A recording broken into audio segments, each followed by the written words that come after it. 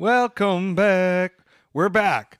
After a long trip across the globe, 7 shows in Tokyo, Atlantic City, Los Angeles, and Atlanta, we talk about being a mark. We talk about the beauties and confusion of Tokyo. We talk about hanging out with cool directors of movies that you try not to be too much of a fan of, but you really are, and you want to hang out with them and hold their hands and tell them how cool they are. And we talk about cool foods, fall fun, and things like...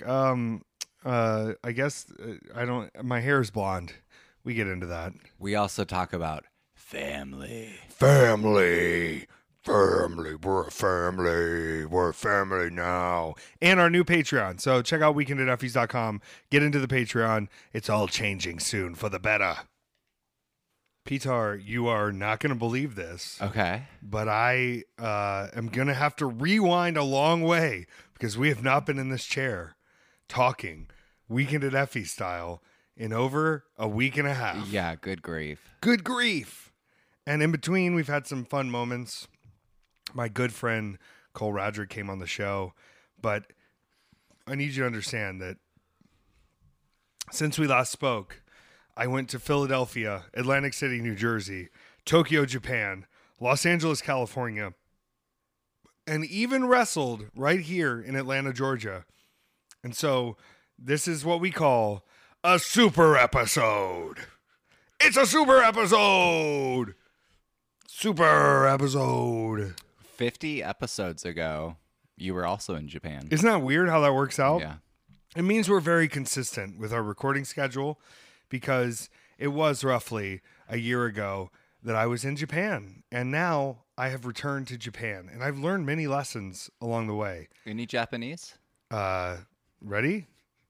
Konnichiwa. Sumimasen. Arigatou gozaimashita. Yes, that's it. That's all you need. We had a fun conversation about that yesterday. We did. Where I sort of looked up in between one of the meetings and said, "Oh, they live like this. This is how they live. They know there's a whole culture here that I have no understanding of and am just navigating by being a dumb American." And I don't want to say that you should be a dumb American, but I do want to say that it works for me. I have no shame, and I'm willing to be an idiot. My ego died a long time ago. Surprise, surprise. The man over here who goes by a fake name and has a performance entrance with a theme song, no ego. And because of that, I'm willing to walk in somewhere and go, "Hey, guys, I'm stupid as fuck. Look at it." And then they all help me. And Allie calls that weaponizing my incompetence. I had a recent thing at Kroger this week where I absentmindedly left some groceries, came back and was basically like, "I'm a helpless baby. I left something here." Did you get your groceries back? I did, and they were even like, "Oh, you forgot you got eggs too." And I was like, "Oh my God, I got eggs." Wow. It's okay to be a hapless baby sometimes. Now, also in the time that we have spoken, in the time that we have not spoken, my hair is blonde. Yes. That happened right before I left on this grand trip. I planned it. I timed it accordingly because you told me that Jupiter was in my himbo house. Yeah. Jupiter was in my... And I want to say this. I am so much stupider with blonde hair. I don't know if it's on purpose. I don't know what's causing it. I am an idiot. I am a full force dumbass. Oh, it's so sour. Oh, it's Warheads. He's drinking Warheads energy drinks right now. It's so sour, and it burns my face when I drink it. I'm trying to get prepared and in the mindset of this trip. But I got to tell you too, Peter,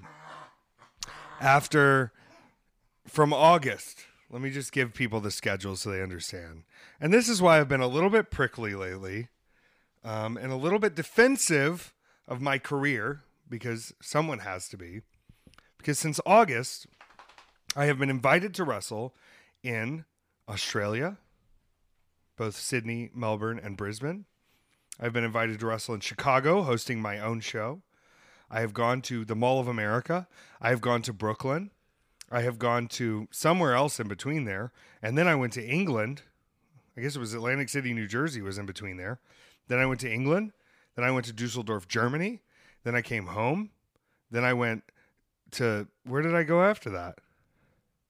What? Oh, I went to Washington, Spokane, Yes. Washington. Yep. Then I came home. Then I went back to Atlantic City, New Jersey.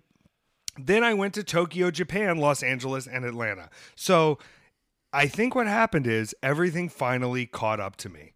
And I arrived home that fateful Sunday night. And since then, I have been in a self-induced coma. And I slept and slept and slept. And today I said, I'm going to wake up. I think my sleep schedule's fine. I'm going to wake up and go to the gym. And I didn't. I woke up and ordered Dunkin' Donuts, which is it's similar to going to the gym. Kind of the same thing. It's not the same thing. I have needed the rest. My body has been on every time zone conceivable to me. I have been flying and gallivanting across this planet. And I'm going to do my best here to recount the journeys that have come since we last spoke. Did you ever listen to Hello Goodbye? I did listen to Hello Goodbye. When we first met, your hair was long and brown. And now it's not. Okay? That's from one of the... I don't think that's the real album, but... I went first to Philadelphia. And the reason I'm bringing this up is very specific. I was in a mood, and sometimes you need life to slap you in the face. You need the past to slap you in the face on your journey. All right, so I have blonde hair. I'm looking pretty sexy, and I run into someone I did not expect to see, which is a college friend of mine named Jordan. And I said, well, I'm sitting in Philly waiting for my bags, and someone says, Taylor, which is not a name I'm expecting to hear in the Philadelphia airport, because north of Washington, D.C., no one knows that's my name. Okay, they only know it as Effie. And so I look, and there he is, Jordan Kirk, lead singer of A Brighter Life, someone who I partied with extensively in my college years. He's now married. I'm now kind of married, I guess. I don't know. I think it's on hold, but it's fine. We're together. We're in love. And we shared journeys of our existence, and he said, oh, well, I follow you. I know everything going on. And that's when I realized there are people in the shadows just seeing what I'm accomplishing here and seeing what I'm doing out in the world and making my little dent into the world as it exists. But I had not seen Jordan Kirk in possibly years. Damn. And we used to go to parties at this bar called Bays, and every Tuesday night they would have a show called Break Edge. So happy straight edge day to all you fucking straight edge dudes who want to talk about your straight edge lifestyle. I think that's great. I've been off alcohol for over a decade. Break Edge ruled and was a defining moment in my life of punk rock supremacy. And I got to see Jordan, and it fired me the fuck up to go into this weekend. Atlantic City weekends are exhausting, and I don't want to sound like a dick. There's a high chance of me sounding like a dick, but I have to be honest with my listeners here. It is the only show set up where there's no escape from being Effie, right? Right. From the hotel to the lobby to getting food to getting towels, I will be recognized as Effie at any point in this weekend. There's no way to get away from it besides being in my bed. And sometimes it's really fun to be Effie. And sometimes you're about to work 7 shows in 7 days, and it can be very exhausting to not have a turnoff point to being Effie. So seeing my old friend from college in this time of need, it boosted my spirits, and it brought me hope and dreams, and it gave me the energy to go into this week with a positive fulfillment. My little girl, she just sneezed. Sneezy girl. We went and took photos in the park with them yesterday. It was so cute. Let me tell you, Lucy will pose for a photo, but add in Bebop and Cranberry, that posing is gone. Yeah. That posing is out the window. Our matches in Atlantic City, I don't want to waste too much time on it, but they were very fun matches in that we beat people up. The first night we had I guess what they call young'uns versus the old'uns. We're the old'uns. Marcus Mathers, Braden Toon, Cole Radrick, and there was someone else with him. Why am I forgetting? Oh, Shane Mercer. He's not young at all. He's like older than me, maybe. And he's very jacked. He's very strong. And he gave me a moonsault and battery. But I will say, someone pointed out that I looked even larger than Shane Mercer. Now, I am taller than Shane Mercer, but I don't think my muscles are as large as Shane Mercer's. But there was one picture of me standing in front of Shane Mercer, and you could not see Shane Mercer. And I know that some of that was forced perspective, but some of that was I'm just jacked and big. Sorry for hopping back to the mini-sode. You know what we didn't mention was that incredible shot of The Rock and Vin Diesel talking to each other. Where both of them have baby heads when the other one is speaking, and then one of them has an even babier head when the other one turns it around. Yep. And it was like they were having a contest back and forth. It was a lot like that. It was a forced perspective thing, but you also could not see Shane Mercer behind me. And I took great pride in that. We had all the Japanese people over, and I'll bring up why that's important in a minute. And they had a wonderful War Games match, Kasai and Gage facing off in the War Games. So that was fun to watch from a fan perspective. And we spent our time in the beautiful Showboat Casino, which now, it's very odd because we knew there were some changes coming to the Showboat. We're now in a different room, in the terminal room, which is good. It's expansive. But the carousel room, where many historic moments have taken place, is now a mini golf course with a skating rink. Oh, shit. And there's now a water park in a go-karts track in the places where we once were kings. Where Jimmy Lloyd's blood is definitely still splattered across the walls of this building is now just a mini golf course with a roller skating rink. And I made an off-color comment about, you see where you're renting roller skates there? And then I said what I used to do there, which is bleed. We used to bleed over in that room. That used to be the room you go bleed in. It was, it's a little bit, it feels like growing up, seeing the world around you change in such a very dramatic way, and knowing that historically that was a room full of your blood that now the children are playing Pac-Man mini golf in. It's hard to take it in fully. It's hard to understand it fully. Is the mini golf themed Pac-Man? Yeah, well, one of them is. One of the holes is themed Pac-Man. Not the whole structure. Just one of the holes is a Pac-Man hole. But still, it's like it's jarring to see Pac-Man looking at you from the same place where Nick Gage and Matt Cardona had a blood battle, where Matt Cardona laid a chair into my face. Right. Where I had salt and vinegar chips poured into the wounds of my back caused by glass. Where Jimmy Lloyd jumped through the barbed wire. Where Matt Justice took a chair to Jimmy Lloyd's head 10 times. And all my homies said, fuck Christopher Nowinski. You know Christopher Nowinski? No. Okay, so he's this dude who... Christopher Nowinski's this guy who had to retire from wrestling because he was so bad at taking bumps that he took a bump so poorly that he never recovered from it. Oh, but then he became a Harvard doctor, and he specializes in looking up like concussion-related treatment. And so now all the major TV companies have to have like meetings with him about concussions and sign off on like his concussion thing.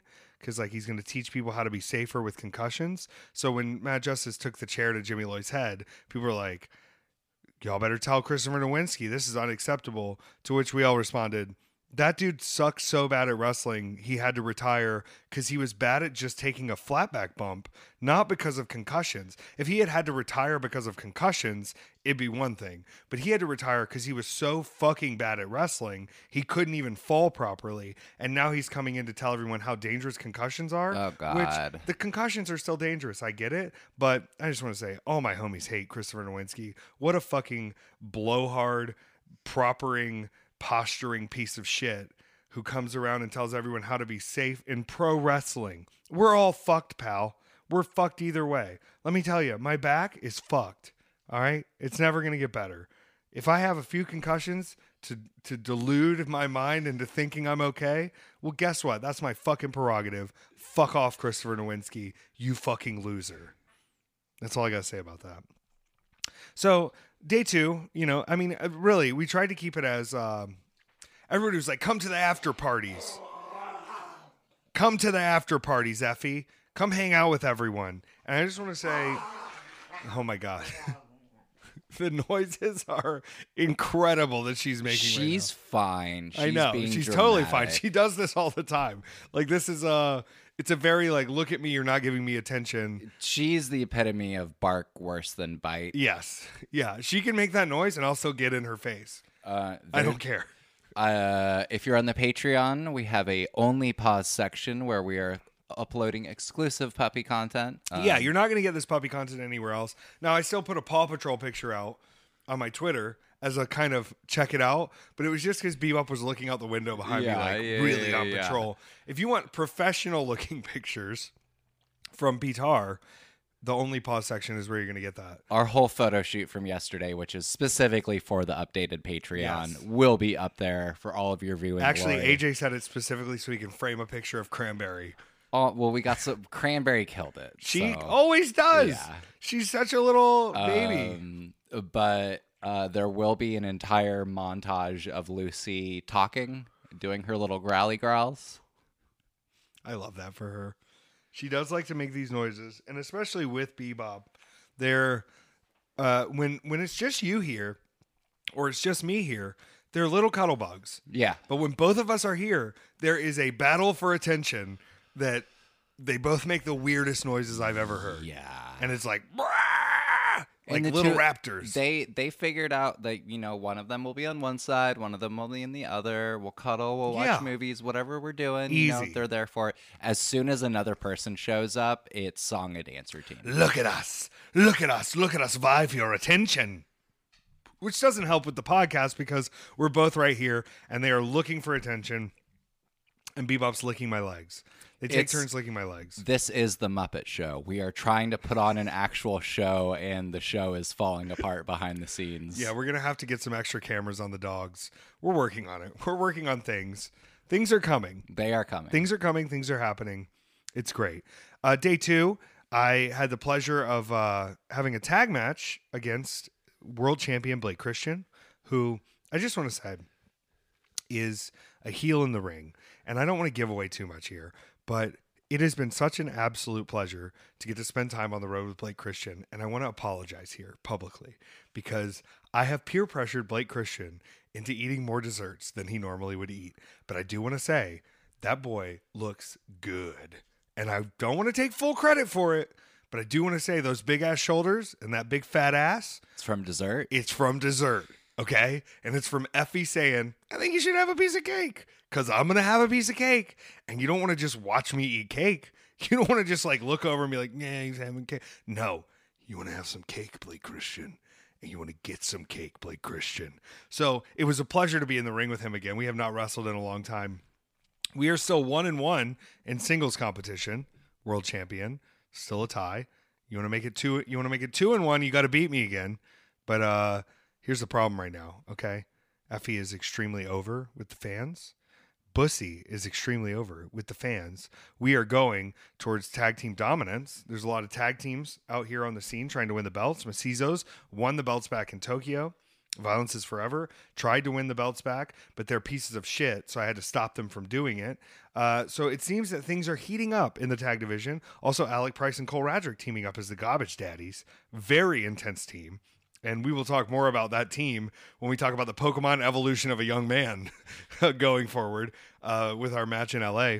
But he was teaming up with Charles Mason, who is also, I hate that these boys are so mean because I just want to compliment how fucking thick Charles Mason's ass is in those slacks. This is getting out of line, isn't it, Peter? All right, well, they're my enemies, but also they were with Pero. So what a fucking nightmare. He tried to kill me multiple times. And once he tried to put a plastic bag over Ali Catch's head on the second day and suffocate her to death, luckily, Rina Yamashita made the save, and it turned into a 3-on-3 match, which we were victorious in by defeating Pero. Blake Christian did just disappear. So it was kind of a handicap match at that point, but we were able to subdue Pero and move on to victory and get ready to head to Tokyo. Now, a lot of people are saying like, "Oh, Effie, you must have such luxurious travels on your way to Tokyo." No, we took a bus, and I mean All the way to Tokyo? yeah, we took a bus to Tokyo through the channel, but it's a TH channel because it's a Tokyo channel. No, we took a bus from Atlantic City to Newark. Me, Jimmy, Masha, Rena, Joey Janela, many of us took this bus, made it safely, Blake Christian, made it safely to the Newark airport, and then embarked on a 15-hour flight from New Jersey to Tokyo. What the fuck? Now, what did I do to mitigate this? I ate 5 Advil PMs. I am very good at flying. Now, you think, oh, Effie, if you sleep this much on the flights, that must make everything fine, right? No, it doesn't. Even getting to sleep on the flights, my brain is still in a different time zone. Yeah, it's not how And sleep works either. you don't sleep well the rest of the week, and then it all gets fumbled up. And you must be asking yourself, when you guys landed in Tokyo, did you have a fun day off to go hang out and eat delicious foods? No, we went straight to the venue. We landed and pulled up straight to the venue and had a match that night with Los Macizos in Shinkiba First Ring in the Tokyo Harbor. Now, some of you are thinking, I watched that War Games match and Cyclope almost died because he fell off the top of a roof of a cage through many pieces of glass to the concrete floor. And yes, you're correct. He did almost die. But I was able to pull a match out of him. And sadly, in the Shinkiba First Ring, in Ali's debut, Kikutaru stuck his fucking nose in our business and caused us to lose to Los Macizos. Okay? Not cool. Not fun. But we did get a chance to exact our revenge down the line. Now, Tokyo. The last time I was in Tokyo, you may remember, I was there for a very long time. Yeah. I was there for a total of 9 or 10 days, depending on how you count days. And this time, we were there for 3.5 days with 3 shows. So as you can imagine, not a lot of resting time in between. Yeah. So when we finished the first night and everybody was like, we're going out to eat, I said, I've learned from my mistakes. You know what I did, Peter? I went to the gas station, the convenience store, the konbini, and I got a bunch of eggs, and I got a bunch of sushi, and I got a bunch of pastries. And that's what I ate, and I went to fucking sleep. And it was so glorious, so beautiful. Now, I only had one task while I was in Tokyo, and this is going to be a controversial part of the episode because I'm going to speak directly about what the Japanese call this Pokemon, and it's not a good name, what they call this Pokemon. AJ said, I only want one thing from your Tokyo trip. I said, what is that? He said, I want a plushie of Umbreon, the evolution that's like a, I don't know, it's like a mindfuck evolution. Okay. All right, and it is a little, it looks like a little fox, and it has a ring on its head and rings on its ears, and it's black. And I went to the first Pokemon store. I said, do y'all have Umbreon? She goes, I don't know this Pokemon. And I was like, Umbreon? You don't know Umbreon? And I pulled it up, and she goes, you need Blackie. And I was like, Oh, God. what? She was like, Blackie. And then she started calling to the back, do we have Blackie? And I was like, oh, no, this is not good, because they didn't have Blackie, which means I now knew the knowledge of what I needed to call this Pokemon, and I had to go to 2 more Pokemon stores, and I had to say, do you have Blackie? And the second one I went to did not.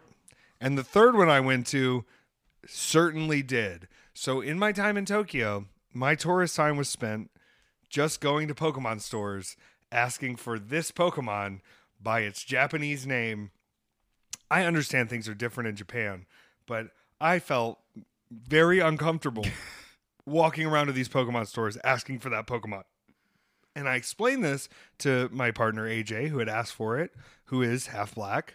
And he said, don't call it that. And I was like, I had to call it that to get it. So I'm going to just tell you what it's called, because that's what they call the fucking Pokemon over there. And he goes, well, what do they call the other ones? And I go, I don't want to know. I don't want to know what they call any of these Pokemon. You know what they call Pikachu? Hate crime. I'm just kidding. I don't know what they call. I don't know what they call Pikachu, but it was just a very uncomfortable experience for my big ass to have to go into these Pokemon stores and just ask for that. I'm not even saying it anymore. I got it out. I'm not saying it anymore. That's the name of the Pokemon, and of course, that's the one my partner wanted. I made it happen. I found it.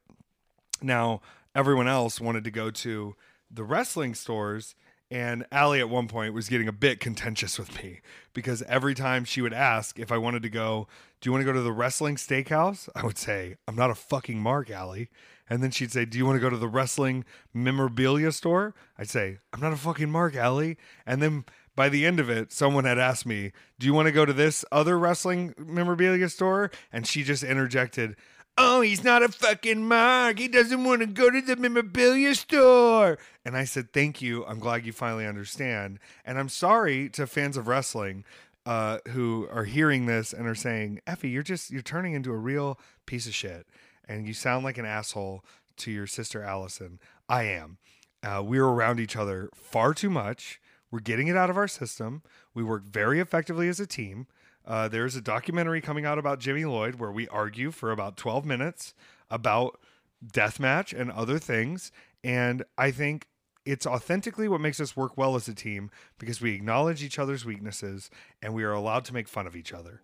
And she is going to make fun of me and I'm going to be a little bit of a dick. And that's how we work it out. But I also could not devote any of my energy or time more than had already been devoted to wrestling to more wrestling. Yeah. I couldn't do it. I can't do it.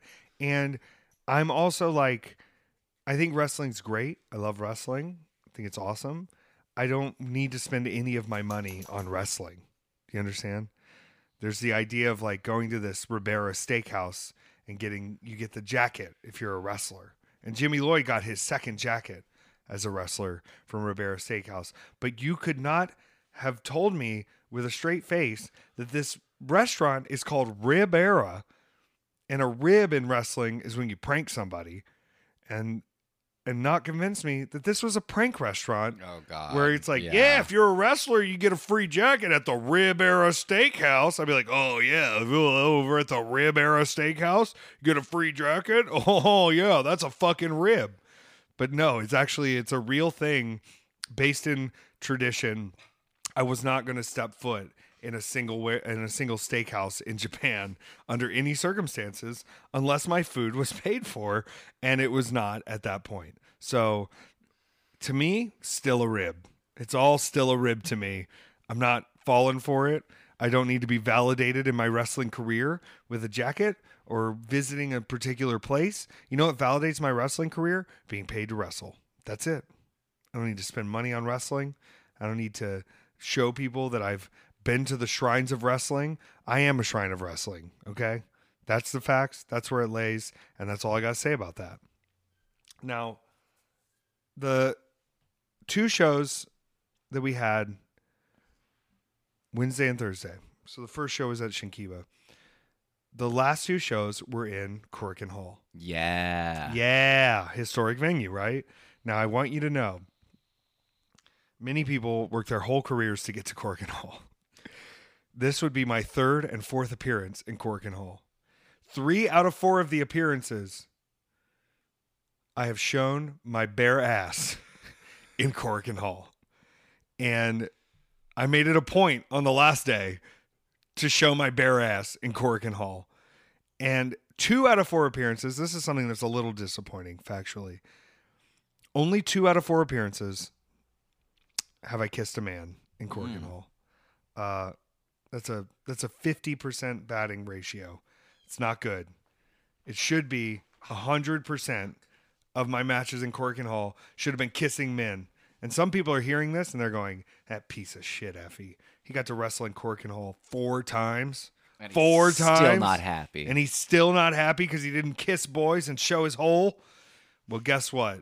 I'm going to kiss boys and show my hole in every major wrestling venue in the world. If it's historic, if it's of value to the wrestling culture, it's going to get Effie hole, and I'm going to kiss boys. And I hope you're ready for that, and I hope you understand that nothing will change that. Now, I did start posting a little more on Twitter. I started last night with a spear to a child, and the Thrusy combo finishing move. Are you on Blue Sky now? I'm on Blue Sky now. Okay. Effie lives. Did you use the Movie John invite? No. Okay. Are you going to use it? I have other invite codes if you want. You can't post videos yet on Blue Sky. Not happy with that. But I've realized that there are some people out there who don't realize I'm a fucking sick wrestler. They just think I'm a guy who talks shit on TikTok, which I am. You can be both. It's called dichotomy. It's called having a fullness of character. But I'm going to start posting more clips of me doing moves so people see how fucking serious I am in the ring. You know why I show my hole, Peter? You know why I kiss boys in the ring, Peter? Because I am so confident in my skills as a professional wrestler that I don't have to take any of you motherfuckers seriously. I can just hang my ass out and still be victorious and still win championships, which I'm defending this weekend in Edmonton, Alberta, Canada. Oh, just some easy trips after Tokyo to Edmonton, Calgary, and Boston, and then to Chicago, San Francisco, and Gainesville, Florida. Just some easy trips after that. I just can't stop, can I? But I need people to be reminded that I'm not all ass. I'm ass because I'm everything, and I can do all of it, and I can hang a little ass, and I can beat these people up and win, and I don't need to take any of you seriously. You will be dominated by Effie, and I'm going to keep showing clips that show how dominant I am so that when you see my ass, you realize it's not all I do. Not that I care if you think that's all I do, but I need you to know that I do everything. Because I'm a fucking star, Peter. Okay? Now, Kikutaro on the last day, that motherfucker, there were 3 of him. There were 3 Kikutaros, 3 Kutaros. 3 Kutaros. Yeah, that's it. And I'm looking and I'm saying 2 of these Kikutaros look pretty Kikutaro. One of these Kikutaros looks like Abdullah Kobayashi. And it was, because he's a very large man. And the other one was Jimmy fucking Lloyd, who turned on me. Who fucking turned on me and tried to attack and kill me because he's Jimmy Taro. And I cut his head open with a pizza blade. Given to me by Maki Ito. I got to team with Maki Ito. Bussy and Maki Ito in Kurikan Hall. Pretty lit experience. GCW in Kurikan Hall. 800 people there. Vibing.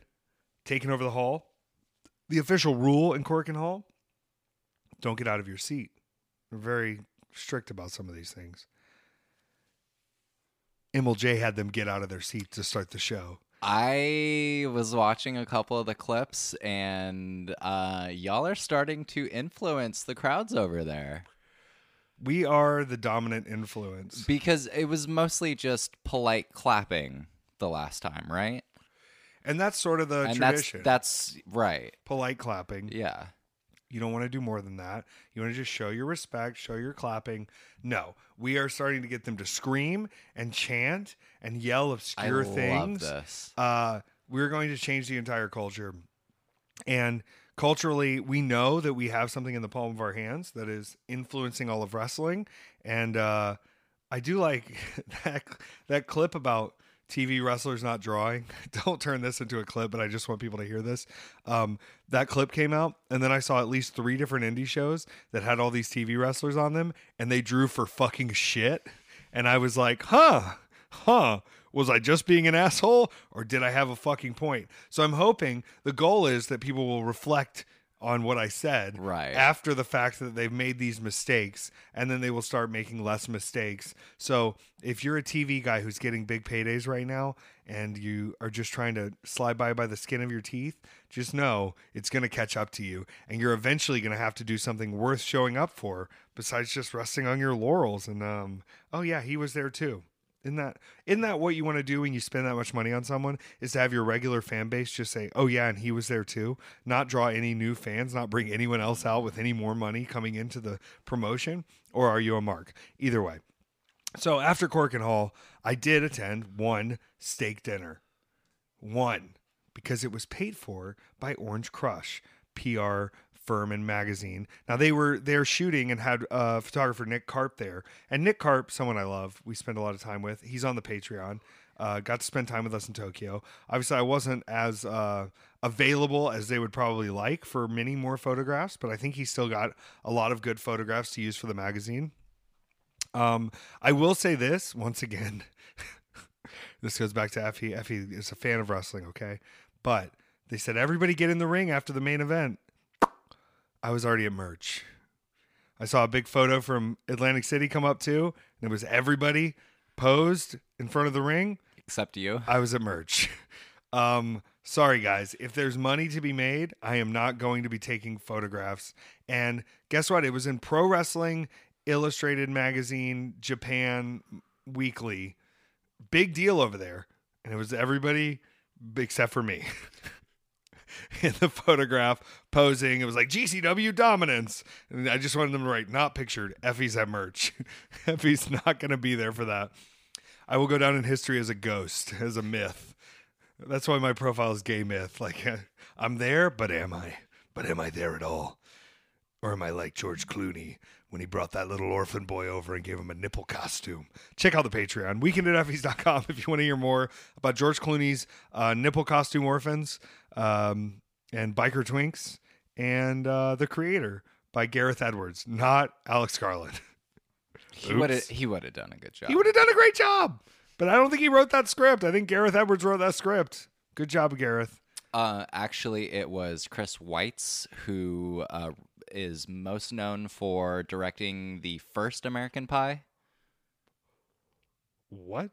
I only know about this because he is a regular guest on Blank Check. Wow. Yeah. Okay. He also directed the third Twilight movie. What the fuck, Peter? And they called him back when they were doing the whole baby thing that happens. The baby vampire. And they're like, "Hey, would you want to give some input on this? You directed the third one Kill or whatever." the baby. And he was like, "No, thank you. No, I do not want to be I'm not going to involved." be a part of this at all. I don't want my name anywhere near this. This is not good. But that was it was their vampire baby, right? Yeah. Ugh. But the werewolf fell in love with it. With the baby? With the baby. That's not good. That's bad. I don't think I saw that one. I think I dipped out by then. I think I saw the first one and I was like, I don't think this is for me. I did see all 3 50 Shades movies, which started as Twilight. Did you? Yeah, they started as Twilight fanfics, and then they rewrote them to be. I don't know. I don't want to get. And into then it. didn't you say there was a book club movie that's? Yeah, Book Club. Okay. Is a movie about old women reading 50 Shades of Grey, and then they have Book Club Italy that's coming out. What do they read there? I don't know, but I want to find out. We have to go see it. We do? Yeah. You have your AMC pass back. We No, can I go don't. see it. No, I don't. Book I'm Club. just paying for movies. Book Club. Book Club Italy. I'm waiting for this strike to be over before giving all my money back to AMC, even though. I just want to say the Taylor Swift Eras Tour is scabbing. I'm pretty sure. Is it? I don't know.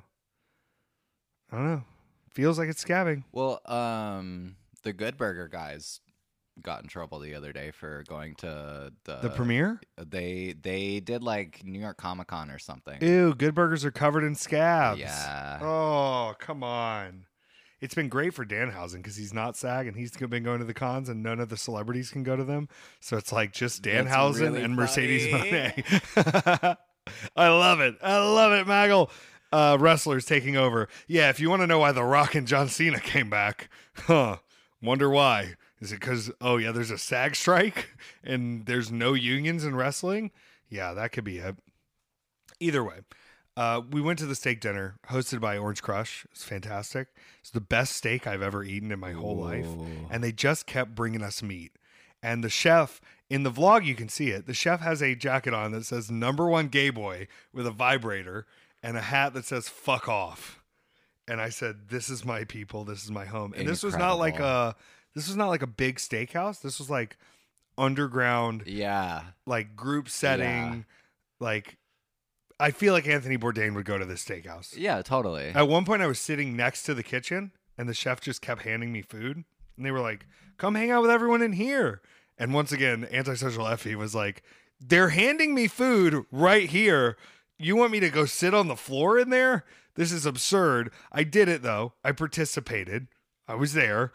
And I ate way more meat and steak and the best meatballs I've ever had and the weirdest fish cakes I've ever had and the biggest fried prawns I've ever. They don't call them shrimp over there. They call them prawns. Prawns. You want some prawns?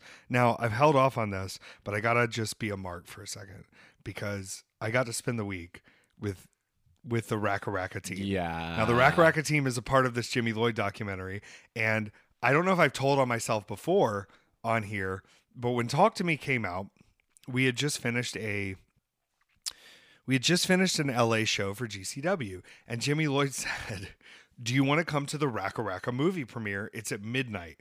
And I was like, "Jimmy, look at us. Number one, we look disgusting. Number two, what fucking movie did Racka Racka make? And number three, I'm going to the hotel room. I'm done. I'm tired." Turns out it was the A24 film, Talk to Me, and it was the red carpet premiere in LA for this film, and I should have just fucking gone. But luckily, I got to spend all week in Tokyo with Racka Racka, the directors of Talk to Me, who are now involved in a Jimmy Lloyd documentary about deathmatch wrestling across the world. That fucking rules. It was so sick. They were all there. The whole team was there. The A24 team was there with us all week, shooting all week. The Japanese people were definitely saying stuff under their breath that was not translated to us. Like, they translate parts of the meetings. They'd be like, "Oh, you have merchandise time from 6 to 6:20. You have this from this to this." And then they'd be like, "Nah," and point at the cameras. They would not translate that part.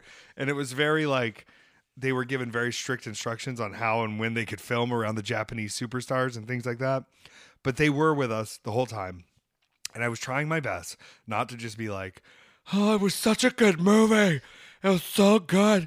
You guys did such a good movie. Is it good with the kangaroo? It was so good. Oh my God, I love your movie so much." But I, of course, was exactly like that and was just going off on it. And I loved that they did film me and Allie going back and forth for a while, because it was very authentic to our Bussy character at this point in our life.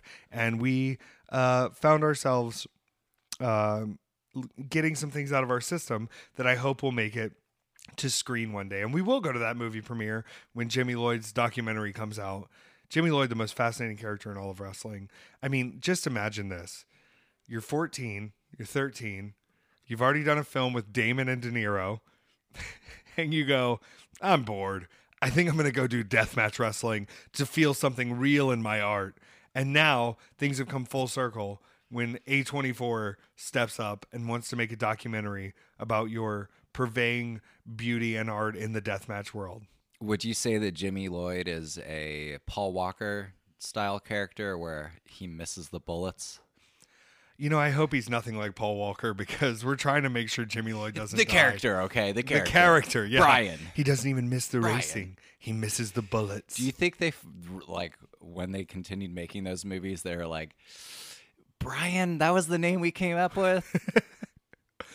"Hey, listen, Brian, we're a family. I live my life a quarter mile at a time." You know, we really do live our life a quarter mile at a time. And some people will ask me, I'll get to the airport and they'll go, "Where are you going?" And I will have to remember where I'm going, because I only live my life a quarter mile at a time. And I don't know where that next quarter mile is going to take me. If you didn't listen to the Patreon movie-sode, we got deep into Fast and Furious. We were watching all the Fast and Furious movies. Well, Peter's watching all the Fast and Furious movies. And we are going to be doing some live watch-alongs of the films 8, 9, and 10. Are we doing Hobbs and Shaw in that, or is that a? I think that's a sidebar. It's not as good of a movie. Okay, it's just not. But it has Roman Reigns in it, and he does a tribal dance. You're really selling me on this one. Yeah, when they go to Samoa and do the car stunts. Are you laughing at Hobbs and Shaw? Are you laughing at the tribal chief? This is unbelievable. I can't handle this. Oh my God. He's making fun of the tribal chief. He's going to love Hobbs and Shaw. So yes, we're going to do 8, 9, and 10 as watch-alongs. Could we talk about Banana Slander real quick? What is Banana Slander? So, okay. Oh. Okay. So, okay. Forgive me. I do not watch all of your vlogs. There's just not quite enough time. I don't believe that. And I do not watch all of your vlogs. Okay. You should, because you stopped me from releasing one time because I think there was something in there that I shouldn't have had. I don't know. Maybe it's fine. So Okay. The bananas. Okay, maybe I do need to go back and make sure everything is above I don't board. watch them. I was in them. I lived them. I just want to make sure I'm selecting the right clips. I was like, whatever, I've got 13 minutes to kill or whatever. It was a much shorter vlog because I've been to Tokyo before. I didn't need to record everything. And started watching the vlog, and there's a section where you point out all the different kinds of bananas. Well, it's at a fake food store. So one of the things that's popular in Japan is plastic versions of food that look like the real food. Yeah. Yeah, it's plastic impressions of food. And so those were magnets of the different what do you call them? What is it, like ripenesses of bananas? You could buy any ripeness of magnet that looks like a banana. So I could have a completely overripe banana on. I should have bought you the completely overripe banana. I know. Damn. I know. I got you a different gift that I thought was cute, no. but the banana very was sweet. Yeah. But okay. So you're going through the bananas. And you get to the end, and it's the overripe banana that needs to be thrown away, and you go, here's the petar banana. And do you want to tell them why that's the petar banana? Because I don't like throwing food out. Yeah. And one of the foods that I really don't like throwing out is bananas. And so I will stick overripe bananas in the freezer to make banana bread later, which out of guilt I did this week. You did make banana bread this week. Good. It's okay. It doesn't have to be good. You completed the task. Will be better. Here's the thing. It's almost funnier to me because my mother is a missionary child. And so I see a lot of the same actions. So when you say things like I can't be mean to my mom. I can't be like, yeah, mom, of course you are. But I can be a little mean to you. And I'm like, you want these bananas? And you're like, yes, put them in the freezer. I'm going to use them. I'm going to make banana bread. And I go, oh, yeah, you're definitely going to make banana bread, Peter. Sounds real. Sounds like a real thing you're going to be doing. Turns out it is a real thing you did. So I have to give you credit there. But yeah, having to open the freezer and seeing just black bananas hanging out in the freezer going, well, I guess he's going to make banana bread. I guess that's a thing that's going to happen. When I saw the fake overripe bananas in the plastic food store, I said, yeah, this is the petar banana. The petar banana is fully ready to be made into banana bread. I hope you enjoyed it. From the Skytree fake food store. I'll watch the rest of your vlogs, I promise. You don't have to. You're watching Fast and Furious. That's even better. I have to be responsible enough to not put things in my vlog that shouldn't be there. And it's hard for me because I just pick all the clips I've recorded, if you can't tell, and I just stick them together. And sometimes I select too many clips. And I've learned not to. I've checked them a little bit better. I also think that you watched my vlog and have been influenced by it, and then are now putting more just little ambient things like planes taking off. And yeah, I did. I really enjoyed your vlog. It was good. It added a peacefulness to that weekend. That weekend for me was not peaceful. It was not very fun. It was fun being with you, but there's just a lot of facets of. You were working. I was working. You were working, and I've been reflecting a lot, and I still think we're done after Philly. Not wrestling, but running shows. I think we're done. I think we leave it to the next generation because I'm thinking about all the things that bring me stress. Running the show is the only thing that brings me stress. Yeah. It's stressful to travel. It's stressful to be under this schedule, but I'm good at it. I can handle it. There's only so much responsibility on me. I don't want it. It's because you get fully into the we're putting on a show, and that's fucking stressful. It's fucking stressful, and it's exhausting, and it's fine. We're not done with this trip. So Friday, the 13th, was a 40-hour day for me. 40-hour day. Do you understand what I'm saying right now? 40-hour day.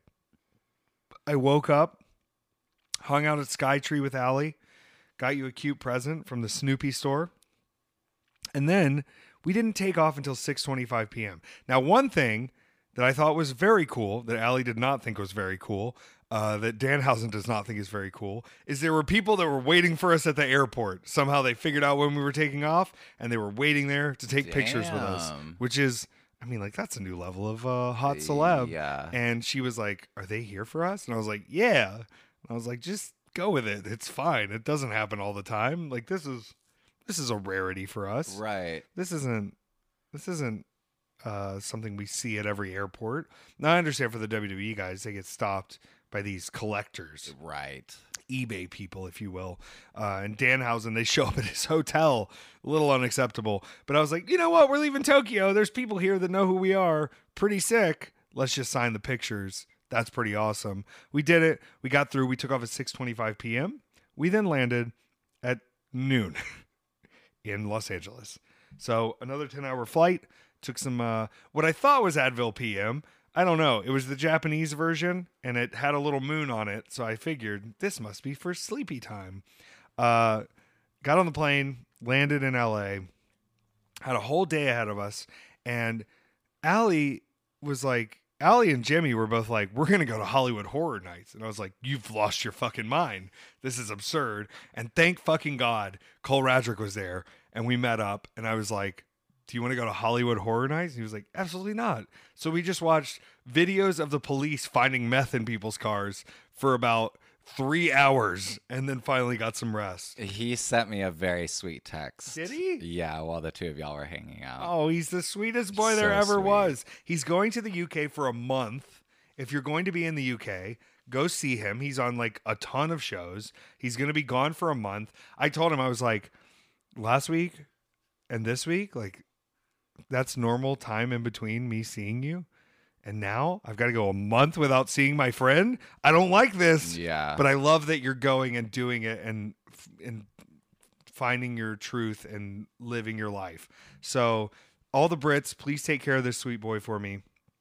I hope he wins every match. I hope he has so much fun. Buy his merchandise, buy pictures of him, buy his cute shirts, and take care of my boy. Take care of my boy over there in England and bring him back safe. Bring our boys back home safe. Please. I miss him. Already miss him. He hasn't even left yet. Already miss him. He's leaving this weekend. Lots of stuff coming up. Like I said, we're going to have Edmonton and Calgary and all that. But first we had to go to LA. And we have one more show on the West Coast. And we faced the Pokemon evolution of a young man. We faced 16-year-old Bodhi Young Prodigy, and then the upper evolution of Alec Price, who's like 22, and then the higher evolution, which is Cole Radrick, who's like 26. And so it was like looking at a young man growing up, but as a team. Yeah. And it was adorable. So you were fighting the evolutionary... Yeah, we were fighting, what is it? Charmander, Charmeleon, and Charizard. That's who we were fighting. Cole Radrick, you're the Charizard in this situation. Take that with power and prowess. Speaking of Pokemon, nothing has made me giggle harder than Nick Gage posting him as Squirtle. How did you find that? Where he's It like, just- I don't know what this is. Some It kind of popped up alien and or I something. was like, this is fucking brilliant. Yeah, it's a Nick Gage Squirtle. It's a Nick Gage Squirtle, and he says, I don't know what this is. Some kind of alien or something. You guys are fucked up. You guys are fucked up. What a baby. That was the cutest noise I've heard her make in a while. Come here. Come here. Come here. Bop was making little baby Bop sounds last night. He was going. I'll play with you in a minute. Calm down. I'm doing work. I think they've learned so many things from each other at this point. Sneaky things. They both have learned sneaky little tricks, and we can't take it back. They've gained the knowledge. Yep. If people think dogs don't have personalities, they're fools, because these two have very distinct personalities, and it's blending. And they're stealing little tricks from each other, and it's to our detriment. It's to our detriment. We're alone. losing. We are losing. We are losing the blanket wars. The blanket wars continue, and we just keep supplying. I just them. keep buying blankets. This is a $9 blanket. It's on Amazon. I'm going to put more on the wish list. If you want to buy blankets for the dogs to rip apart, you're helping both of them here. Cranberry being over here and just kind of sitting next to you and looking at you like, what are they doing? You can just tell, like, she's a dame now. She's a lady, and she does not want any part of this fighting. So, LA, we finished the match. I take a red eye home. I drop off Macizo's. Was Cillian Murphy on the plane with you? He was, and I drugged him before he could drug me. All right. Is it Amy Adams? Is she in the movie? Rachel McAdams. Oh, Rachel McAdams. Yeah. Close. I was close. And Brian Cox with hair. I'm Brian Cox, and I'm here to tell you.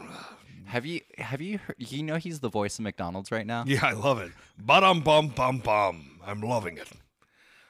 I love you, McGriddle, but you're an asshole. You're not serious foods. I did have the Mamba sauce, which is the ripoff of the Mambo sauce, which is a popular DC sauce, and now McDonald's has replicated it. Very gooey. Very good flavor. Very gooey. Like borderline not a sauce, more of a jam, if you will. Like a spicy, sweet jam with, I guess they're saying African spices, but it's very sweet. So I don't know. Interesting. The McDonald's version, probably not as good, but I had it on a hash brown. It was delicious. This red eye home, I had to run in LAX to make it to the flight. They were like, you can't check your bag. And I was like, please? And they were like, all right, you can check your bag. I run and get on the flight. I'm sweaty. It's midnight. I'm disgusting after wrestling. We land in Chicago, and I'm supposed to have a 1 hour layover. And that 1 hour layover turns into a 3 hour layover, which I then sleep, and I open my eyes, and boarding has closed. I have to make her open the door again and let me on. I make the flight. I get home. And I'm 3 hours late, so I did not. In my mind, I was like, I'll land and take a nap, and then I'll go wrestle. No, I landed, and I got here, and it was time to fucking go. AJ dropped me off, and I had my final match of the week, 7 of 7, against Alex Kane, opening for St. Paul and the Broken Bones. Now, what a fucking experience. Clearly, this was St. Paul's idea, because the rest of the band was very confused as to why there were no opening bands, but just a wrestling ring on the stage. And that's because we opened for St. Paul and the Broken Bones to the most casual group of fans that have ever existed in wrestling. And I just want to say it was a real pat on the back for me. I was exhausted. This was match 7 on continent 2. I don't know. Like, it was just a lot at once coming together, and I barely had energy in my heart. But I got there, and the band was all, oh my God, we're real big fans, like big fans of Effie. And then I remembered through discussion and conversation that St. Paul was the one who wrote the New Yorker article about his night on the town at Hammerstein. Yeah. And we started joking about the fact that he goes, how many editors called you? And I said, 3 editors called me because they asked me to clarify what Effie stood for. And this is the moment where I told the New Yorker reporter who was checking the story, fact checking, that it means electric, fantastic, fuck you. And then another editor called me back and had to confirm, is that what it really means? Electric, fantastic, fuck you? And I said, yeah, now definitely it does. And then the main editor of the entire New Yorker magazine called me on the phone and also called St. Paul and St. Paul said, hey, like whatever he says is probably true, as he reports on our Hammerstein adventure. The main editor of the New Yorker called me to say, does Effie really mean electric, fantastic, fuck you? And I said, absolutely. And so now, printed in the New Yorker magazine from years ago, thanks to St. Paul and the Broken Bones, Effie means electric, fantastic, fuck you, because I was stoned at brunch, and I thought it was hilarious that people kept calling me to ask if that's what it meant. And so it stuck, and that's what I went with. But we joked about that a good bit. He thanked me for being at the show, and I wrestled a match, and I wrestled a very particular type of match. And I had to tell my opponent, I said, listen, you got to trust me here. You got to trust the type of match we're having, because I'm looking around the room at about 2,000 casual fans of St. Paul and the Broken Bones who don't really know anything about wrestling. They don't watch wrestling regularly. They're not familiar with our wrestling style. And the rest of the matches, they were good wrestling matches, but they weren't built for casual fans. Right. And boom, we had the most silly. No, I took more bumps in this match than I took in all of Tokyo. In all of Tokyo, I was saying 2 bumps. I actually took 3 bumps if you count falling off the top of the apron. I took 3 bumps in 3 matches in all of Tokyo. I took about 8 bumps for Alex Kane, MLW World Champion, in our match for the casual fans in the Tabernacle. Not the Tabernacle, the Eastern. Okay, and we have to talk about that in 1 second too, because that is bizarre. It's bizarre, Peter. I had my ass out. AJ was there, and he goes, I don't know why I'm surprised when you pull your ass out. And I was like, I don't know either, because I'm going to do it every time I can. Anytime I'm in front of a large group of people and I can pull my ass out, I'm doing it. But I got down after the wrestling part of the show to watch St. Paul and the Broken Bones. The amount of people coming up to me, taking selfies with me, and wanting pictures with me, and wanting to, oh my God, are you him? And I was going, y'all don't even watch wrestling. Y'all don't even know about wrestling. And the rest of the wrestlers are standing around here. This is incredible. I knew what I did worked, and I know how to work particular crowds, and I know how to work a casual audience, and I worked the fuck out of this casual audience, and I hope many of them will return to wrestling and find that not all of it's heavy, but it's passable. Okay, the Eastern. Last year, I arrived home from Tokyo, Japan, and the very next day, I went to a concert at the Eastern. And that concert was Father John Misty. And it was fantastic. And I love it. And he's like, you know, he's like a modern troubadour, right? So this time I arrived back from Tokyo, Japan. Now there was a day in between. I'll give you that. I wrestled in LA. But I basically arrived back home from Tokyo, Japan.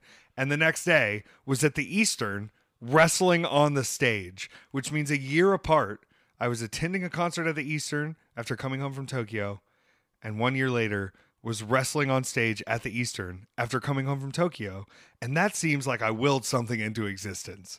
That is very weird full circle.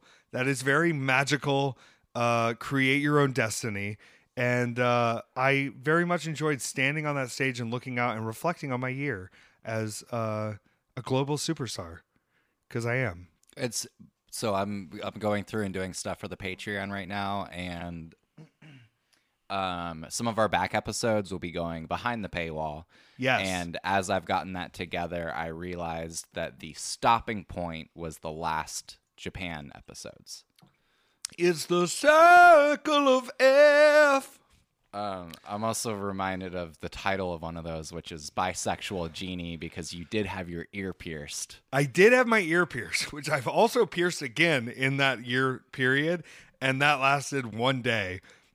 To which Allie said, "You're not supposed to have your ear pierced. You're not supposed to have your ear pierced." I even was getting text messages for the Botox sale, it's a Botox sale for Halloween. And I was reminded of Allie saying, every time you try to go get Botox, which I'll admit, I've gotten Botox before, you can't tell because I immediately get hit in the face and the Botox goes away. And so I have to hold myself back from spending money, even with a sale on Botox, because I know what will happen. The week that you got Botox the last time, at least the last time I remember, was when they were like, hey, don't get Botox. It fucks with the COVID vaccine. And what did it do? It didn't stop me. Oops. Then again, you are somehow immune. Yeah, I've never gotten COVID. It's crazy. Not once. I've gotten it 5 times. It's crazy. I mean, I've gotten it in the same house with you and in the same house with AJ, and I've never gotten it. Like, you guys have had it, and I've been tested, rapid tested, multi-tested, never had it, which makes me think I might be a super spreader or something. I don't know. Like, clearly people around me are suffering from COVID, and it's not me. Yeah, you definitely didn't give it to me the last time. Okay, good. Yeah. That actually makes me feel better. I don't want to give anybody COVID. This one also crippled me for a month. It was fucking crazy. Not good. Joint manipulation. I'm back to normal now. Thank God. My energy level is still not quite there. I'm going to bed at 10 every night. I don't blame you. I think that's just part of getting older, Peter. I think it is too. I think we're both just it's time to go to bed. I almost went right to bed, and then I realized since we have Netflix now, the Great British Baking Show is back. Ooh. And I love it. I love it more than anything. I had to go to sleep to silence last night because I was still ramped up in Toretto world. Because we're family. I was asleep in silence, but I did watch an episode of Great British Baking Show before I fell asleep. And then Bebop woke me up and made me take him outside. I got a new app that I hope I might start sharing some screenshots from. It's called Flighty. It was Jonathan Ash, who's the GCW GoPro main producer who travels with us internationally, got me on it. And this is not even all the flights, but right now, 124,000 miles, 5 times around the world, 93 flights recorded. That's just from this year, I'm pretty sure. And you can see the map of all my flights. It's really ridiculous. But all the flights are now logged on here. I only have it going back so far, so we will continue to log flights. 93? 93 flights are logged. Interesting. 124,807 miles, 45 different airports, 7 different countries, 12 days and 16 hours of total flight time in the air. Pretty 93 incredible. means agape. It means love. Oh. But it also means will. Well, is it the will to love or the love of will? It is will equals love, as in it is love to do your will. Wow. This is incredible stuff. Yeah, a lot of miles, a lot of flights, and I obviously, if I was taking one flight a year, I wouldn't want to have flighty, but this has been a lovely way to see all my flights, and also I get immediate updates on all my flights as they're happening, as they change. Is it going to give you like a Spotify Wrapped at the end of the year? I hope so, but having the countries listed, having the flights to and from Tokyo and Australia and Germany and the UK, it's very cool stuff, and it is... This map of the U.S. is just disgustingly covered up in flights. But there's clearly some areas I'm not going to, like this whole Utah region. Utah, untouched by flights. Everywhere else, covered. Have you wrestled in Mormon country? I've never wrestled in Utah. There's a very short list of states I've never wrestled in. But some of them I don't think I want to wrestle in. My nails keep popping off. That means they're good? Or does that mean they're bad? No, like the whole... Oh, wow. Yeah, it's I think that's a good sign. I think that means you put the paint on well. Instead of it like peeling off a little, it's like the whole... That's a whole nail. The whole nail. But not your nail. Not my just nail. The painted portion of the nail. I don't know. I hope it means maybe your body's rejecting it.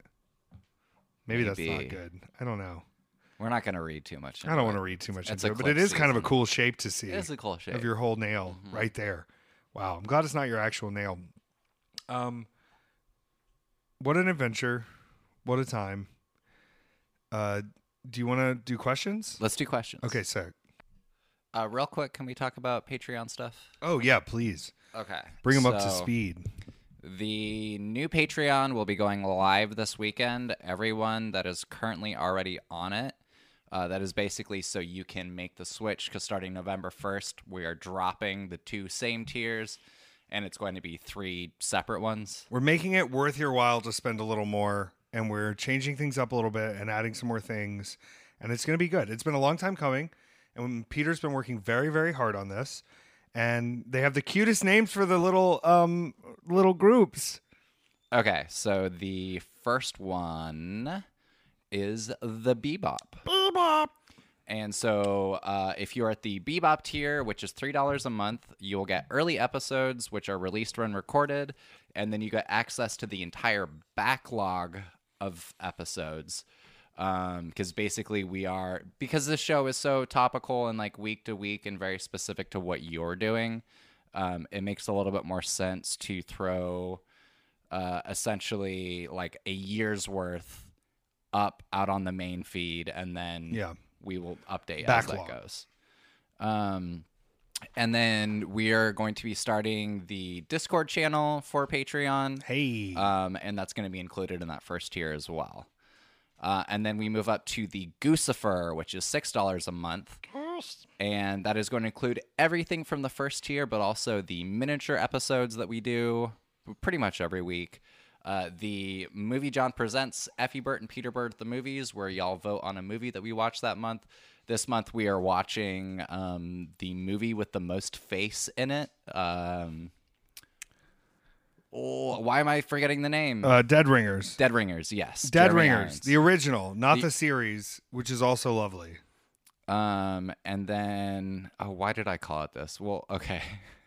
So then questions every week, which I, for some reason, have written down as letters to Effie Claus and Peter Claus, which that's may or may not get changed. Lots of ideas. And then you will also get our usernames for both of us on Letterboxd. And then Secret Letterboxd. The name is changing so that people can't find me. And then we have the Cran Daddy, which will be $12 a month, which includes everything in the tiers before it.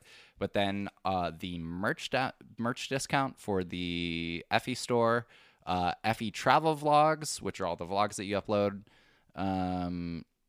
for your travels. Yeah, and I've been better at them too. With their, just from the, I know I had talked about not watching them, but the last one was incredible. Yeah. And then we have Effie Burt and Peter Burt straight to video, which is our movie watch along series. There's going to be way more of those coming. I'm so excited. And then the monthly weather report, which is going to be the astrology podcast that I do every month, just giving a forecast for what to generally expect for the next little bit. And then lastly, our Only Paws exclusive puppy content that you can only see on Patreon. Yes. Limited dog content elsewhere, only on Patreon. And then we're adding other things, like there's going to be a annual option. If you would like to just go ahead and get a little bit of a discount, go ahead and pay for the full year. Yes. And then other stuff like Spotify support for the actual episodes and everything coming through. So that stuff will be up this weekend for you to go ahead and like look through and make a decision about. And then November 1st will be when we fully switch over to the new Patreon. Hell yeah.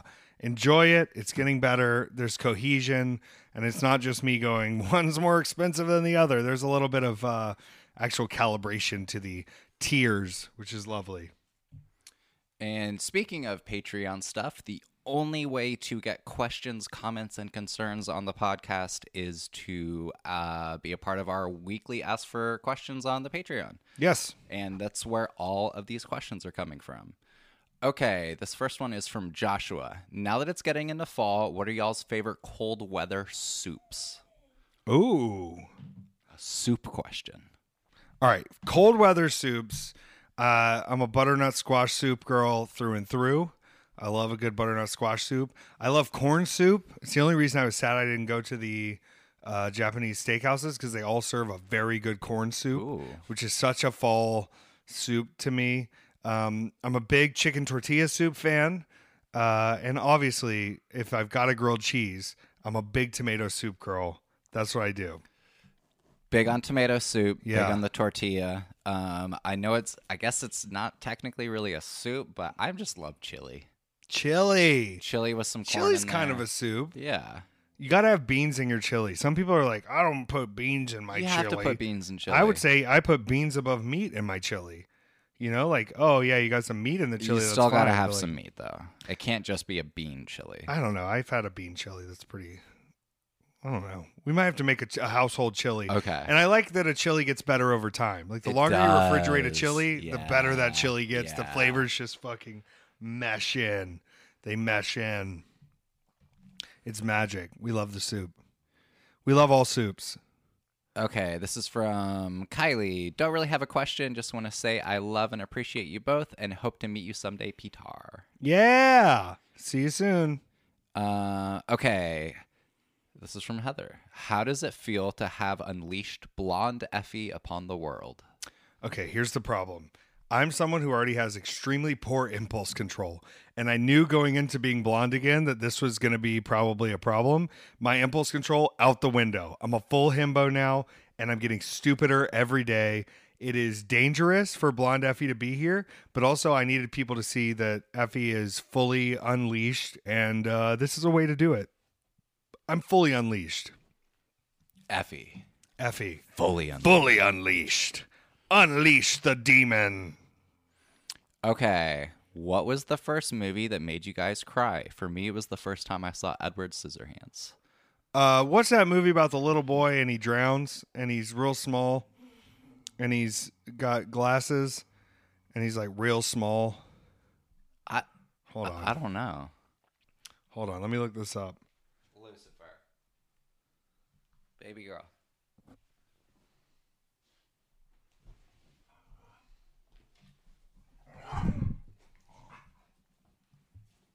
Simon Birch. Oh, Did you see that movie? like a long time ago. Yes, I think that was the first movie that made me cry was Simon Birch. But also, my brother kind of looked like Simon Birch at the time because he was like 5 and had glasses. Yeah. So I think that probably played a little effect into Right. it. But Simon Birch tried to rescue them children from the bus, but he drowned because he was so small, and everyone was making fun of him for being small. But he had the biggest heart of them all. So yeah, it's Simon Birch is the answer. Yeah, what a weird film. Mine would be The Lion King. Oh, Apparently, my parents took me to the theater to go see it, and as soon as Rafiki started lifting up Simba, I lost that's it. pretty early in the film. They had to leave. Oh Yeah. no. Oh no. I didn't see it for years and years and years because it had like such an effect on me. Wow. I You don't didn't know. even get into the good part. No. Into the crying part. What would you have done when Mufasa died? I don't know. Yeah, that would have been rough. I don't know. That would have been real bad, man. Wow. Okay, this is from Julie. Posting this question here as it has been requested previously. Has there been a wrestling show with Muppet-style puppets? And if not, could we make that happen? Yeah, I've been working on that for a little while. And I just need somebody to budget up for it because I'm not going to do it out of my own pocket. But I do think a Muppet-esque, Yo Gabba Gabba-esque conflict shown through wrestling, but it's conflict that's something a child would understand or deal with, like overcoming self-deprecation or finding their courage or defeating bullying, could be a very welcome addition to the world of wrestling and to the world of child's entertainment. So hopefully it's something that gets funded down the line. As much as I am an adult superstar who does adult entertainment, I'm sick of it and I'm ready to entertain children. They're much more appreciative of a lot of things, and they're not as smart as adults, so they have a lower expectation of things. And I want to have wrestlers in silly costumes and film a warehouse studio show where we can do 20 episodes in a weekend. Have you seen the Muppets movie intro, like the bumpers that they show before movies? That's the Muppets one. No, It's incredible. I need to see it. It's incredible. Was this around the time of the Muppets movie in 2011? Probably. Premium classic film. Probably. One of the top films ever made. Okay. What is the best meal you've ever eaten? All right, I actually have a very direct answer for this. I was in Australia with my friend Robert, and this was before I went to Australia to wrestle, and this was maybe 2019, 2018, 2019, and we went out to a dumpling restaurant, and the dumplings were phenomenal, but the best dish I ever ate was a dried fried eggplant that was served with a chili sauce. And you wouldn't think dried fried eggplant sounds like the best thing in the world, but there's something about the umami flavor that is brought out in the eggplant when it's dried and then fried and then brought to you. It's the most succulent, perfect, amazing dish of all time. And I got to have that dish the last time I was in Australia again and was reminded that it's fucking perfect and incredible. So Chinese style dried fried eggplant purchased in Australia at a dumpling restaurant is the best meal I've ever had. What about you, Peter? All right, mine's not nearly as fun as that, but it's okay. So, in my early 20s, I got arrested for the devil's lettuce. Yeah, And tough stuff. complications from that. I basically spent 2 weeks in jail that summer. Oh, And so the Little Caesars that I ate after getting out was the best meal I've ever had, and still nothing will top it. wow. With the little corn dust on the bottom. Yeah. Honestly, Little Caesars fucks and has saved my life plenty of times. When it used to be the $5 hot and ready, there were times in college where you would wake up hungover and you would get a $5 hot and ready, and there was really nothing like it. Just, was it pepperoni or cheese did you have? Do you remember? But I think it was just cheese. Yeah, just plain cheese. That's I all you believe it need. though, especially after the prison food that they forced you through. You fucking inmate, you filthy criminal! How dare you smoke weed? Ugh! How dare I smoke weed? I dare not. I dare not. Okay, this is from Daniel. If Hollywood suddenly decides to stop doing remakes of movies that already worked and started doing do-overs of movies that failed, which movies would you love to get another chance? Mine is that terrible Scientology movie with John Travolta. Battlefield Earth. Yeah, I want them to remake Battlefield. I don't know if this counts, but I really would like a remake of Flubber. I know Robin Williams is dead, but I think Flubber had a lot more potential than we were given. he made shoes. He was a Nike guy. Yeah, and the flubber was supposed to help the shoes Right. go bigger, but the flubber was sentient. Yeah. And so it caused a lot of problems. And he was like, whoa, the flubber. Oh, like that kind of thing. But I think I don't know who you would put in the role of Robin Williams there, but I just think Flubber needs to make a return to the screen. I don't think it did very well as a movie. I think my childhood brain thought it was a bigger deal than it was. But I would like to see Flubber remade. I would also be a fan of seeing, I don't know, Cats. Southland Tales. Yeah, Southland Tales? No way. They're remaking it. It's called Argyle from the twisted mind of Matthew Vaughn. He's making Southland Tales. I would like to see the Cats movie be remade. I think Cats is disrespected, and I don't think they helped the disrespect by making that terrible movie, and they should release the butthole cut. There should be buttholes on those cats. The butthole cut. Okay. This is from Anthony. Hello, friends. I bullied myself into watching Atlanta, and it's great so far. What are your favorite shows to watch in your free time? And also, I can make a recommendation. Watch What We Do in the Shadows if you haven't. Matt Berry as a vampire is absolutely hilarious. That's my Atlanta right now, is the amount of people that have recommended me to watch that show. I watched the first I loved season. the movie. Yeah. The movie's great, but the first season I watched was very good. I don't know why I stopped watching it. Probably because I lost access to the FX library because I didn't have Hulu for a while, and then I didn't jump back into it. And also, I think that the way we advertise comedic stuff is probably not helpful to the comedic stuff, because we're going to pick the tightest little moments of funny that if you watch the whole show are very small portions of a larger thing. And so it kind of pushes me away as an avid comedy viewer of is this just going to be tchotchke shit over and over, even knowing it's not going to be. So hopefully we might jump in on some What We Do in the Shadows. We might go into that. I mean, I like what's his face, Taika Waititi. Yeah. Yeah. He is making. I just found out the other day that he is making the Incal into a movie series. And this is Star Wars Wizards? This is Alejandro Jodorowsky's graphic novel that inspired Fifth Element. It inspired Star Wars, inspired most sci-fi that came after. So he's going to the sauce. Basically. Right to the sauce. But it's like hyper weird. It's basically Han Solo is the main character. Okay. And he's just giant piece of shit, but also there's magic happening. Yeah. And we flying love that. cars. And flying cars. And flying cars. And aliens? Yeah. All right. Yeah. I feel like his alien character design went through in the Thor world pretty well. I didn't see any of those. Oh, well, it was pretty good. His was the only one that I think was worth watching, but some people hated it. I don't know. He plays a giant rock creature that's very funny. I don't know. It might be worth your time. Might not. Okay, so what's your go-to downtime? I just need to throw something on. Oh, see, I'm not into repeat viewing of anything. I'm not either. Because I feel like I only have so much time left on this earth, so I don't like to repeat view anything. For a long time, my comfort movie was The Untouchables, starring Kevin Costner and Sean Connery. So I've seen that movie probably more than anything.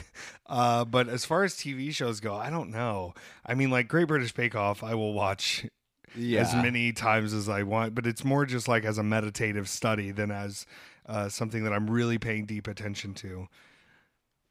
For her classic biscuit meal intervention, she'll be making a gingerbread shortbread, along with some shortbread cookie strawberry centers. Yeah, I love all that shit. And I love that they're nice to each other. Yeah. I think it's very sweet. Yeah. And there's just lots of little British things in it. Good for the Brits. I couldn't live there, but I like y'all snacks and sweets. Y'all have really good snacks and sweets. Mine would probably be the first season of Evangelion, because I've seen it a gazillion times and it's very comfort. You and AJ will rewatch some anime. That's one thing you have in common. Anime is really easy to rewatch because every episode's only 15 to 20 minutes. Yeah. And then you're out. And then the theme song hits and you're like, that is the only thing, is they remove the Frank Sinatra from the end of Evangelion. Fly Me to the Moon is not the song that plays at the end. What is it? Is it just a random song? Whatever. Doesn't that kind of ruin the mood? It's not Frank, so is it that on the box set, or do they? The original, it was Fly Me to the Moon. We might have to find it. I'm sure we could pirate that. Arg. Though I haven't bothered with any of the movies or remakes or anything because it's like, okay, you made it 7 times and you still didn't think you got it right. Maybe make something else. Yeah, maybe try something else and then come back to it. Maybe just do a little bit different something else. That is the one thing, and I'll shut up about anime here in a sec. That is the one thing that I really like that they do over there is they will do a whole season of something and then they will give you like 1 or 2 episodes where they take all the characters, change the story, but it's the main essence of those characters in a different aspect. Yeah. And so it's like a really cool storytelling exercise to be like... Because they still have their morals and their rules. It's like, did you ever hear about the Aronofsky Batman? No. Okay, so he was going to make Batman where everyone is a suggestion of the character. Ah, okay. To where he's not wearing a bat suit or anything. He is a detective, wealthy guy, etc. Yeah. Penguin's just a normal guy. Like, it's like capital normal for everyone. Yeah. And so that's the kind of where it was like Poison that's Ivy just has like a weird greenhouse. Yeah, exactly. Yeah. Exactly.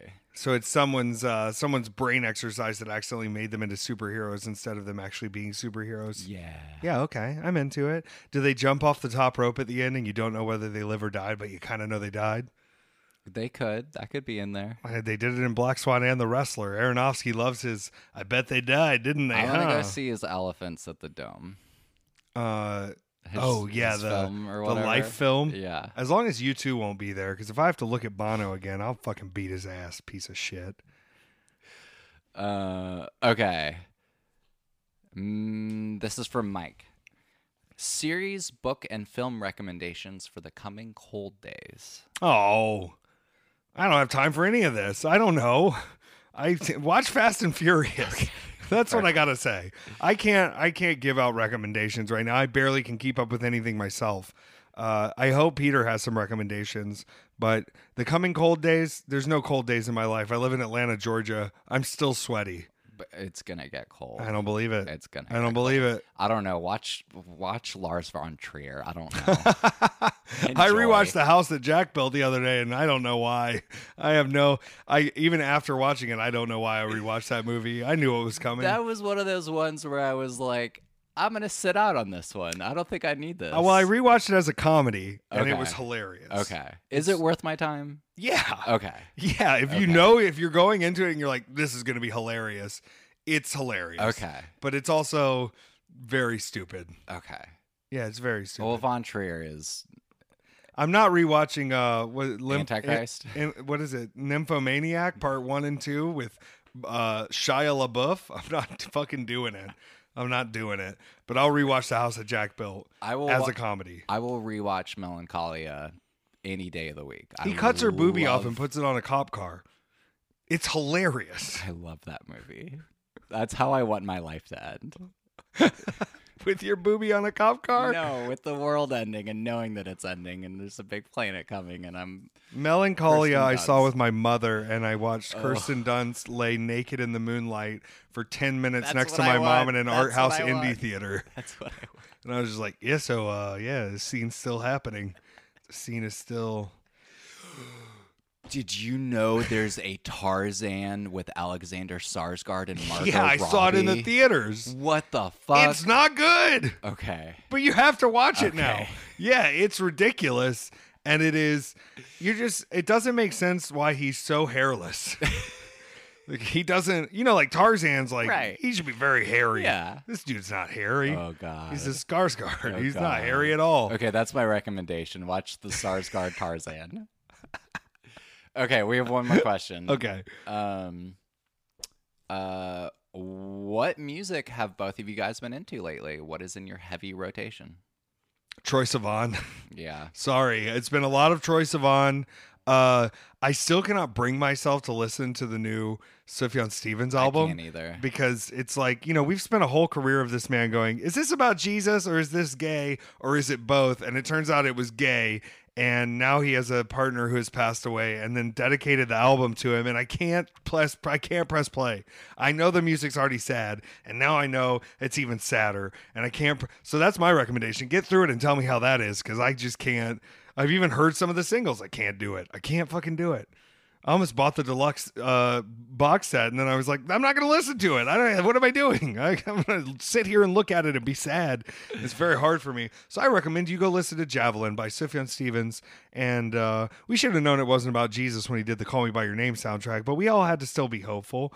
And when he came out in his giant bird costume to do Age of Odds. Okay, I'm still listening to new James Blake. Oh, it's so good. It's so good.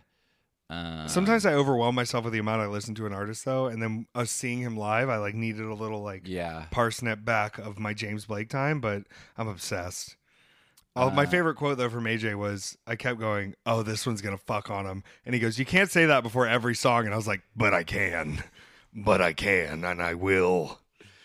I'm listening to the new Doreen Electra. If you like super queer out there hyperpop, definitely check out Doreen Electra. I love you and AJ both being on a hyperpop kick. A hyperpop kick. Hyperpop is my life. Hyperpop life. Oh, I did. Do you know who Wet is? No. They do very soft, sad songs, and they put out it's usually like acoustic guitar and like not much else. Okay. But they made an electronic album that's very much like female Bon Iver. Okay. I'm sold. It's called Letter Blue. I just listen to it and cry all the time. Okay, good. All right. That sounds like a winter listen. Sounds great. Wet. Check it out. And then I'm weirdly listening to a bunch of Moby Ambient right now. Fucking Moby. Bald white guys go one of two ways. Moby or shithead. And what's the difference?